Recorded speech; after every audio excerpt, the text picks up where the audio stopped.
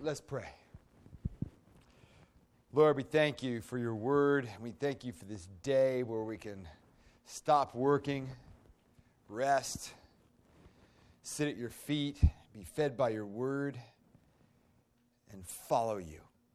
And I pray, Lord, that this message in each and every one of our hearts would spur us on more than ever before in our lives to be fully committed followers of Jesus, and that you would create us to be such. For in Jesus' name I pray, amen. I'm one of those guys that are IT nightmares. We have this wonderful Japanese gentleman who comes and services our computers at Christ Church. He's Japanese, so his name is Takamumi Sakamoto, something like that. But we call him Tak because it's absolutely unpronounceable in English. And the first time he looked at my computer, he goes, "What in the world?" Yeah. I go, "What's the matter?" And he said, "Why are your desktop is full of icons, all these folders. You got to clean this up." I said, "Okay, guilty. There's no wonder it's slow." I said, "What do I need to do?" So he taught me how to organize. So once a year, I kind of clean up my desktop, put the folders where they should be. I've got sermons stretching back to 1998 in the sermons folder. I preached on this at St. Paul's, Bennettsville in 1998, and I looked at it and I go, nah, those poor people, put up with me. God bless them. But my point is, and I thought about this as I looked at this message, if my life were my desktop, I'd have them in the categories, right? I'd have the Jesus category in my walk with the Lord. I'd have the Kimmy category in my walk with her. I'd have my adult children category in my walk with them. I'd have my granddaughter category, in my relationship with her. And then I would have my work category. I'd then have my golf category folder. Can't wait to start that up again here, I guess, soon. I'd have my music category, and including my guitar and that stuff, and how I use my time there. And I'd have my Sherlock category, folder. Boom, right there. And I share that with you because that's exactly what most of us do. But when we think about it, God has a different idea for us as we follow him as Peter, James, and John followed him. I invite you to open up with me in your Bibles to Luke chapter 5. If you're visiting with us, you can find it in the back of your bulletin. In reminder, we're in this sermon series this year in Luke. Every Sunday, except for a few Sundays in the Easter time afterward, we're going to be in Luke. And I've entitled it, "That You May Be Certain," taken from Luke chapter 1, verse 4, where Luke tells Theophilus, who he's writing to, that you may be certain. That Greek word is osphilia, which means nailed down shut, cannot be pried open. It carries with it an idea of peace and security. The idea seems to be that he's writing Theophilus and he's saying, "Theophilus, you've been taught many things. I want you to know them for what they truly are.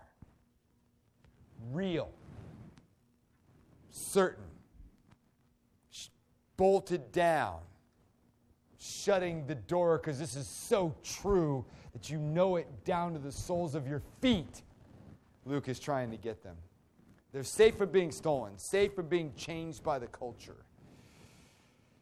And so today we arrive at Luke chapter 5, verse 1. You notice we've leapt over Jesus healing the demoniac, healing many, preaching in the synagogues from where we left off last week. Well, that's because in the other lectionary years, those are covered in Matthew and Mark. All right? Just letting you know. We believe in the Scripture. We believe in preaching the whole Word of God. But we're keeping an epiphany theme.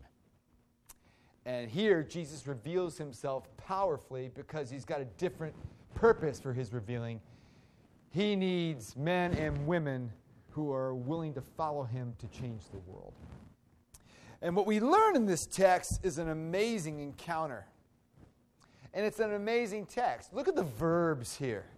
pressing, standing, crowding, listening, washing, sitting, teaches. There's lots of activity going on here. So if you think this is one of those, meh, heard this before, no, you haven't. This is life-changing gospel for each and every one of us. People will open up our ears and attend to it. All right, let me change this. This is bothering me. And so what we have is a historical encounter as Jesus is now out in the world. And what we learn, I think, are 5 great truths for us. Number 1, there's the attraction of the Word of God. 2, there's the flexibility in the ministry of God. 3, there's the genuine response to the Word of God. 4, there's the typical invitation of God to His people. And last, there's the authentic ministry of God's people. Let me go over those again, for those of you who are taking notes. The attraction of the Word of God. There's the flexibility of the ministry of God. The genuine response, number 3, to the Word of God. There's the typical way of God's inviting us to join Him, the typical invitation of God to people. And 5thly, the authentic ministry of God's people. So let's look at these. First, the attractiveness of the authentic Word of God. Verse 1 of chapter 5. On one occasion, while the crowd was pressing in on him to hear the Word of God, he was standing by the lake of Gennesaret. Notice Luke is saying on one occasion. He's not saying, chapter 4 ends preaching in the synagogue, then this happened. Because this is an Eastern book, my friends. He just wants to make sure we realize, the reader recognizes that he's recruiting his disciples at this, and he's recruiting his inner circle here. All right? His inner circle are fishermen, whom we know as Peter, James, and John. Simon, his name hasn't been changed yet. And what Jesus is doing is assembling a crowd. He's been having this crowd all the way to the Nazareth synagogue. He's kept his healing ministry and preaching and doing the Word of God. So he's got quite a bit of people. Scholars say by Lake Gennesaret, which is also the Sea of Galilee. When you read the Bible, you need to pay attention to this because sometimes things are called different names, and it's just another way of saying the Sea of Galilee. It's Gennesaret. Just like Cleveland is Believe Land. Just like New York's the Big Apple. Philly's the city of brotherly love, and D.C. is the swamp, right? Okay? This is Gennesaret. It's the Sea of Galilee. And so what he's doing is they're pressing to hear the Word of God. Because when God's Word is handled responsively and correctly, it is attractive, and people will attend to it and desire to come and hear it. People have told me, Gene, I love it when you preach because your preaching makes me come alive. I'm like, no, it's God's Word which is making you alive. Make sure you're reading it throughout the week, and you're going to see it even more and more and more as we study and we live in community together. My friends, when God's Word is unpacked, it is compelling, it's challenging, it's going to buck up against you and make you uncomfortable at times. But He loves you, and it's attractive. That's the first point that we see. It's the attractiveness of the authentic Word of God. Secondly, we see the flexibility of God in the ministry of God. So, Jesus saw 2 boats by the lake, but the fishermen had gone out of them and were washing their nets. So they're sitting there listening to the Word of God, and this crowd is absolutely humongous. So Jesus keeps walking back as he's pressing in on him, and his feet are starting to get wet. And he notices these boats right by there, and they all say S.J.&J Fishing Company. And he hops in S's boat. Now, Simon, James, and John have pulled up their nets for the evening because you fish at night. And they've pulled them up, they've washed, they've mended their nets, and they've put them away. And they're listening to him teach. And so could you push me out a little bit? Because he could go out in the boat in the shallow water, sit down like a rabbi would, and teach and preach, and the whole crowd could not only hear him, but they could see him as his voice bounced across the water. In other words, Jesus looked around and said, this isn't working. I'm going to do what works to communicate the good news of the gospel. When I was a baseball coach in Maryland, it took me a while to figure this out, that high school athletes at times have the attention span of a gnat. All right? So we would just, all right, everybody huddle up right here. And so I'd run out to second base, and the whole team would come around second base. And you know, high school boys, you know, they're like this, and I'd say, give me eye contact, men. Look at me. And I wouldn't start talking until all 9 guys were looking at me. And it was effective. They actually did listen. And, all right, let's go do it. Boom. They go back to their positions, and we do the drill. It was an amazing revelation for me. Why it took so long for me to figure that out, I don't know. But the point is, it wasn't their fault. It was my fault. I needed to be flexible. And it's the same thing with Christian ministry, both Sunday morning ministry and the way we minister the gospel.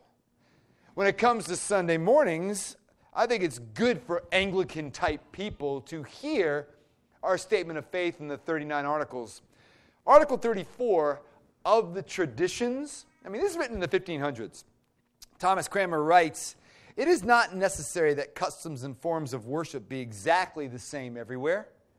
Throughout history, they have differed.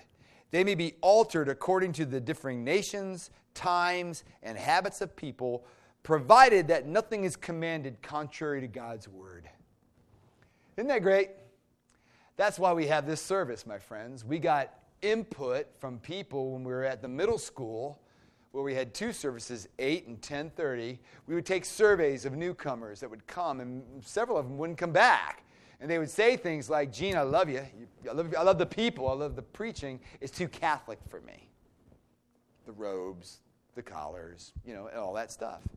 So I said, okay, should God ever, and I said this to the search committee when I came here, should God give us growth, we'll have a 3rd service of morning prayer communion once a month with no robes and just preach the word.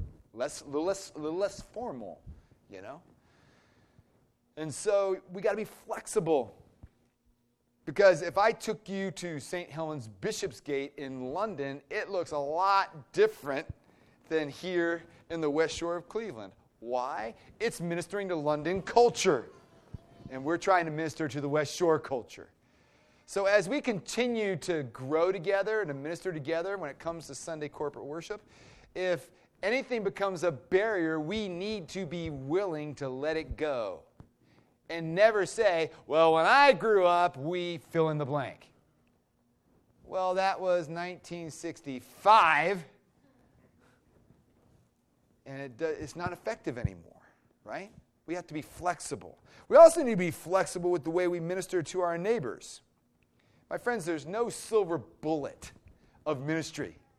You have to be willing to listen to the Lord and be flexible. We've all learned 2 ways to live, express your faith, some type of way to share your faith, just using Ephesians 2, 8, and 9, the Roman road, evangelism explosion.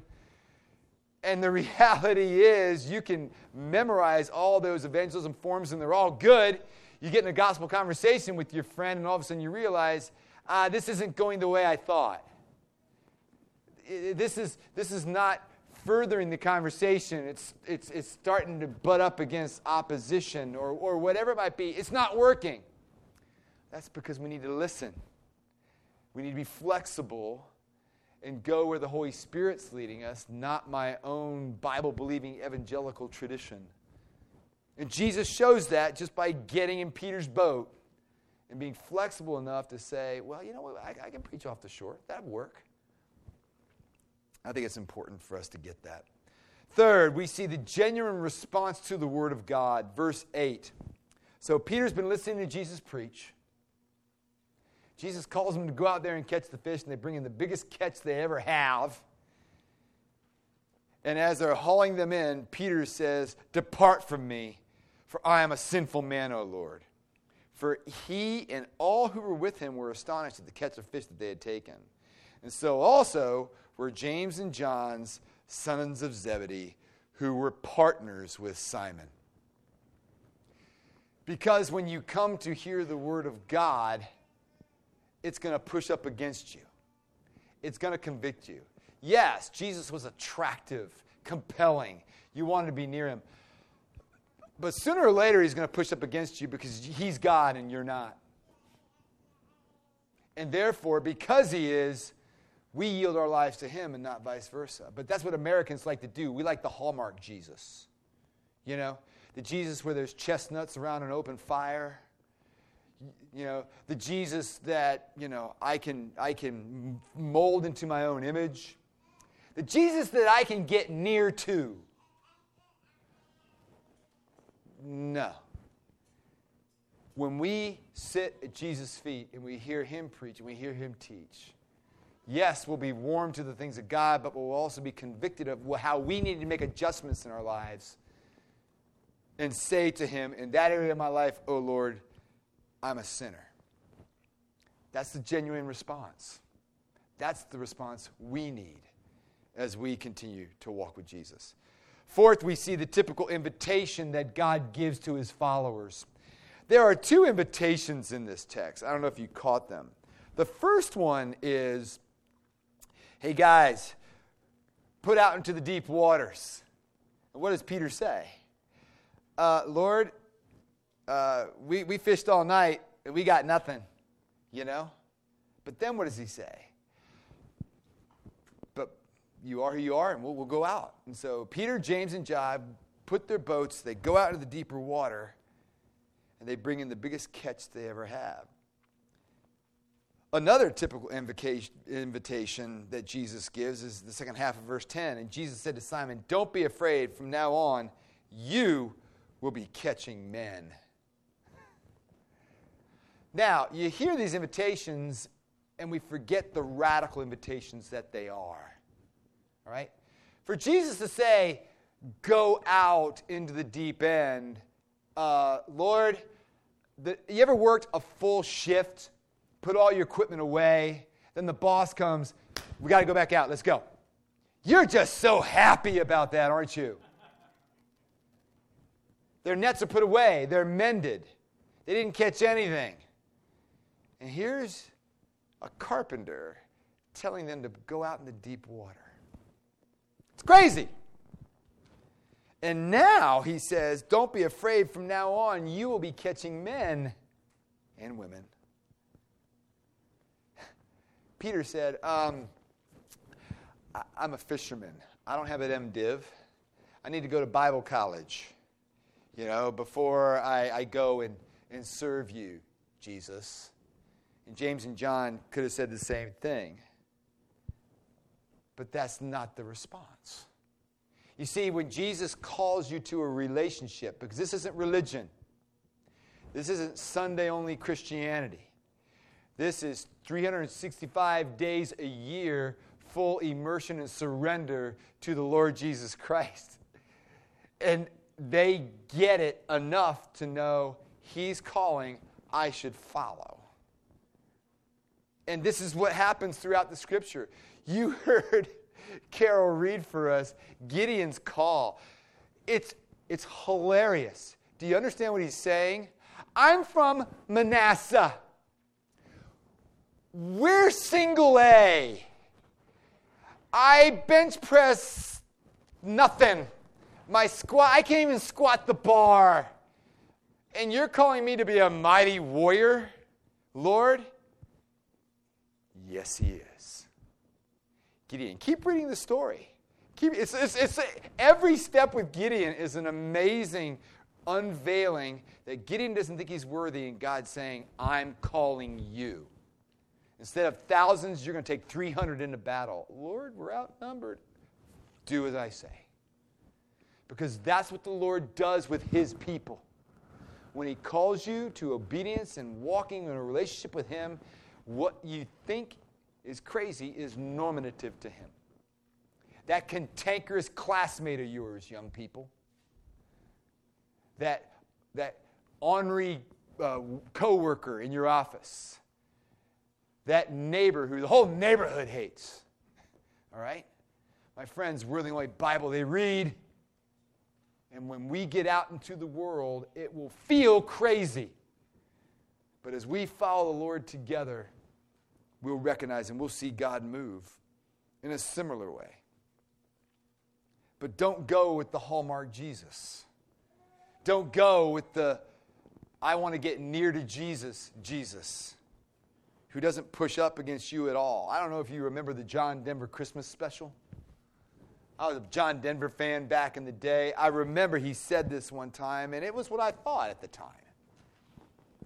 He said, "What's Christmas all about? It's not about religion. It doesn't matter what you believe. Religion is people loving people. See, that's when I feel near to God." Well, that's not the real God. Because every person who truly followed Jesus, they got near to him, all right. But they got to know him. They got to minister with him. And he was totally uncontrollable. But it changed their lives for eternity. And abundant and fulfilling. Because that's what we have when you have a relationship with God. And finally, and fifthly, what we see is an authentic ministry of God's people. Verse 11, "And when they had brought their boats to land, they left everything and followed him." They left everything and followed him. Obviously, the workers took over the S.J.&J Fishing Company. And when you read the Gospels, you don't see the times that more than likely they came back home. It's not as if Peter didn't ever see his wife and children again. He did. But the point is, the focus was not fishing. It was now fishing for men with these guys. Peter, who had foot and mouth disease. It was impulsive. Yet, in the book of Acts, preached the word of God and 5,000 people came to faith in one day. The next day, 3,000 came to faith. Can you imagine? So I think this begs the question for each and every one of us. This is the big idea, I think, of the whole text. What, if anything, has happened to me that demonstrates to myself and others that I'm a fully committed follower of Christ? What, if anything, has happened to me that demonstrates to myself and to others that I'm a fully devoted follower of Christ? Because we like to have a Jesus icon along with all the other icons on our life's desktop. And Jesus says, no, you put all your life into my folder and run it through my gospel filter because of my love for you. It's not just a nice file that I open up, pull out on Sundays, close, and go to work on Monday. It's all of my life because Jesus is here to invade the privacy of our lives, my friends. Our thought life, our words, our deeds, to sit beside me in my lazy boy and watch what I'm watching, to go with me to the movies, to sit at my side on the computer as I'm scrolling through the smartphone, to drive in my car as I go on sales calls, to sleep in my hotel room with me. He's in my jobs, in my homes, in my marriage, my hobbies, and has come into the distinctly uncomfortable realm of everything in my life. And any notion that I'm a Christian, or any notion that I can claim to know Christ and serve Christ and to be able to isolate one aspect of my life from another is absolutely opposite of what it means to be a follower of Jesus, to be a Christian. So I close with what, if anything, has happened to me that demonstrates to myself and others that I'm a fully committed follower of Jesus Christ? Got some ideas. Are you still, after all these years, still in the shallow water? having never put out into the deep, living in the fullness and abundance that Jesus came to supply you. I mean, Peter just followed. And he preaches the word of God, and 5,000 people came to faith. I'll bet you it's at that moment that the fishing lesson came to mind. I am not fishing for fish. I'm not going to fish for men with bait and tackle. I'm going to fish for men and women with the word of God, which is alive. Not my fishing techniques. I bet you Peter got it. My friends, it's the same for us. And they left the greatest catch that they had ever seen in their lives.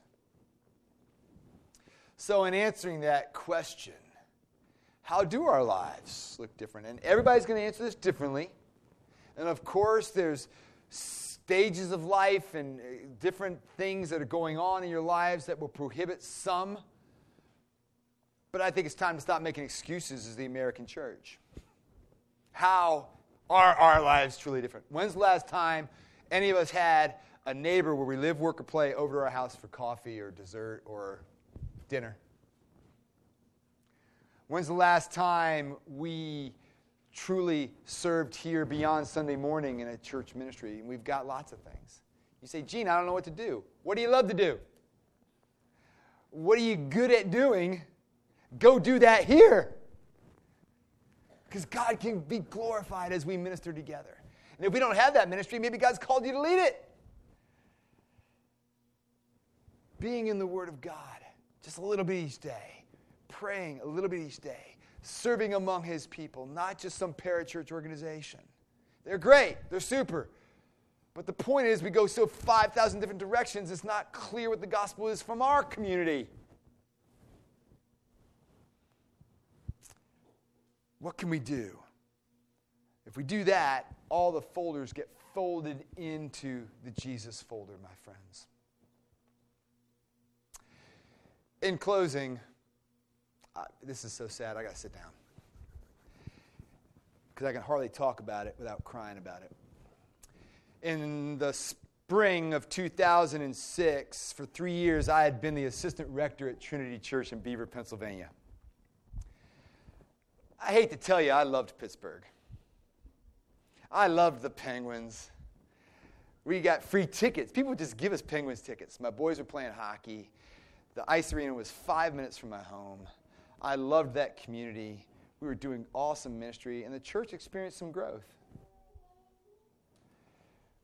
And so my rector, Carl Neely, said, I believe you're going to be called to be the next rector here. So from my second to third year there, he was grooming me. I preached every other week. Every other week. It was great responsibility. Well, it came to the point Carl was going to announce his retirement, and he said, okay, we're going to form the search committee. The first person you need to interview is Gene.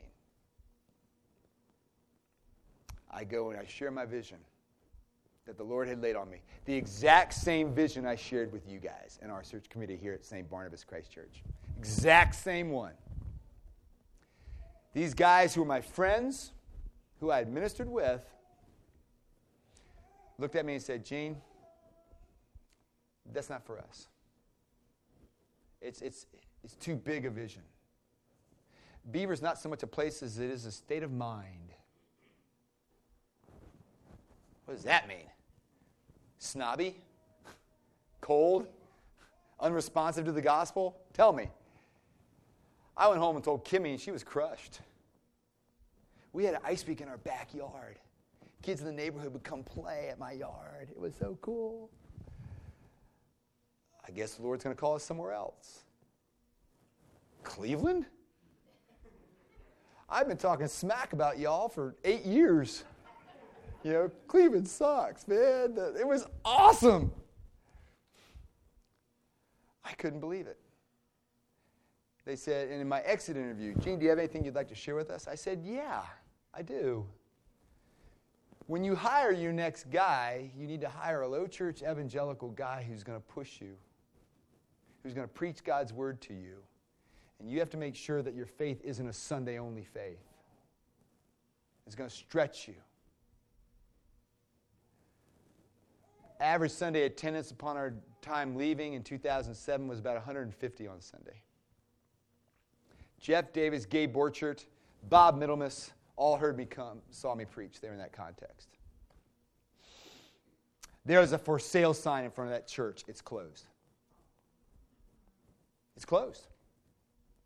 It took 12 years to go from 150 to none. Why?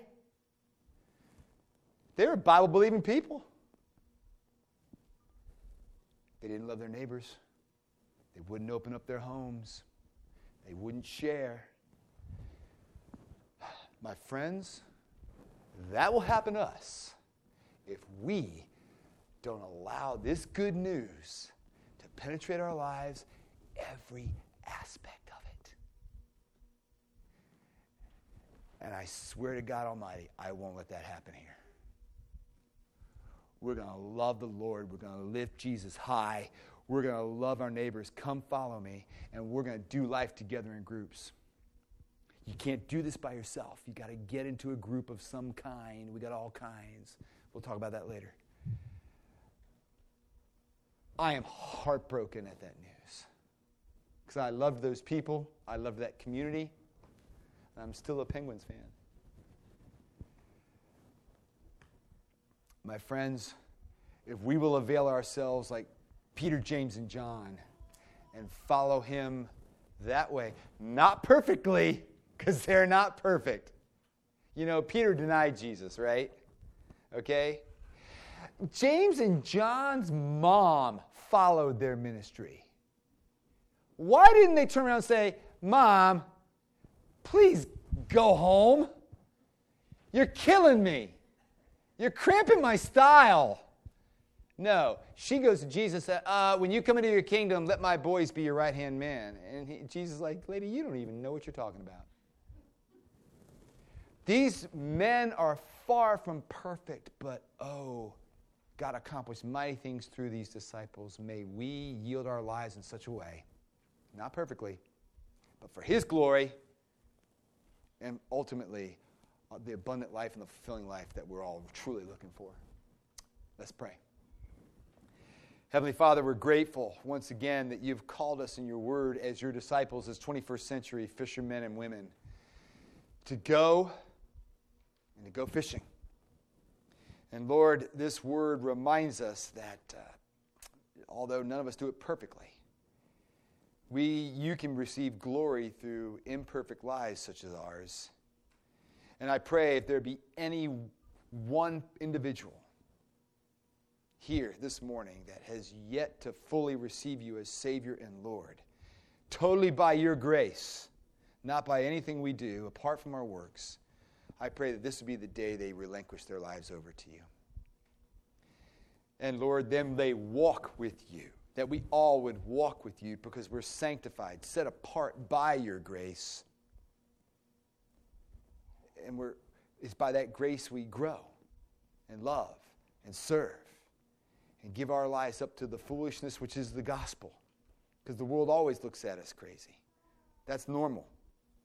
And I pray that you would give us greater and greater confidence in this word so that you would indeed receive the glory and we would see revival break out in our hearts and through our lives for years to come, for generations to come here at Christ Church, so that this community would bring you honor and glory from this day forward. In Jesus' name we pray.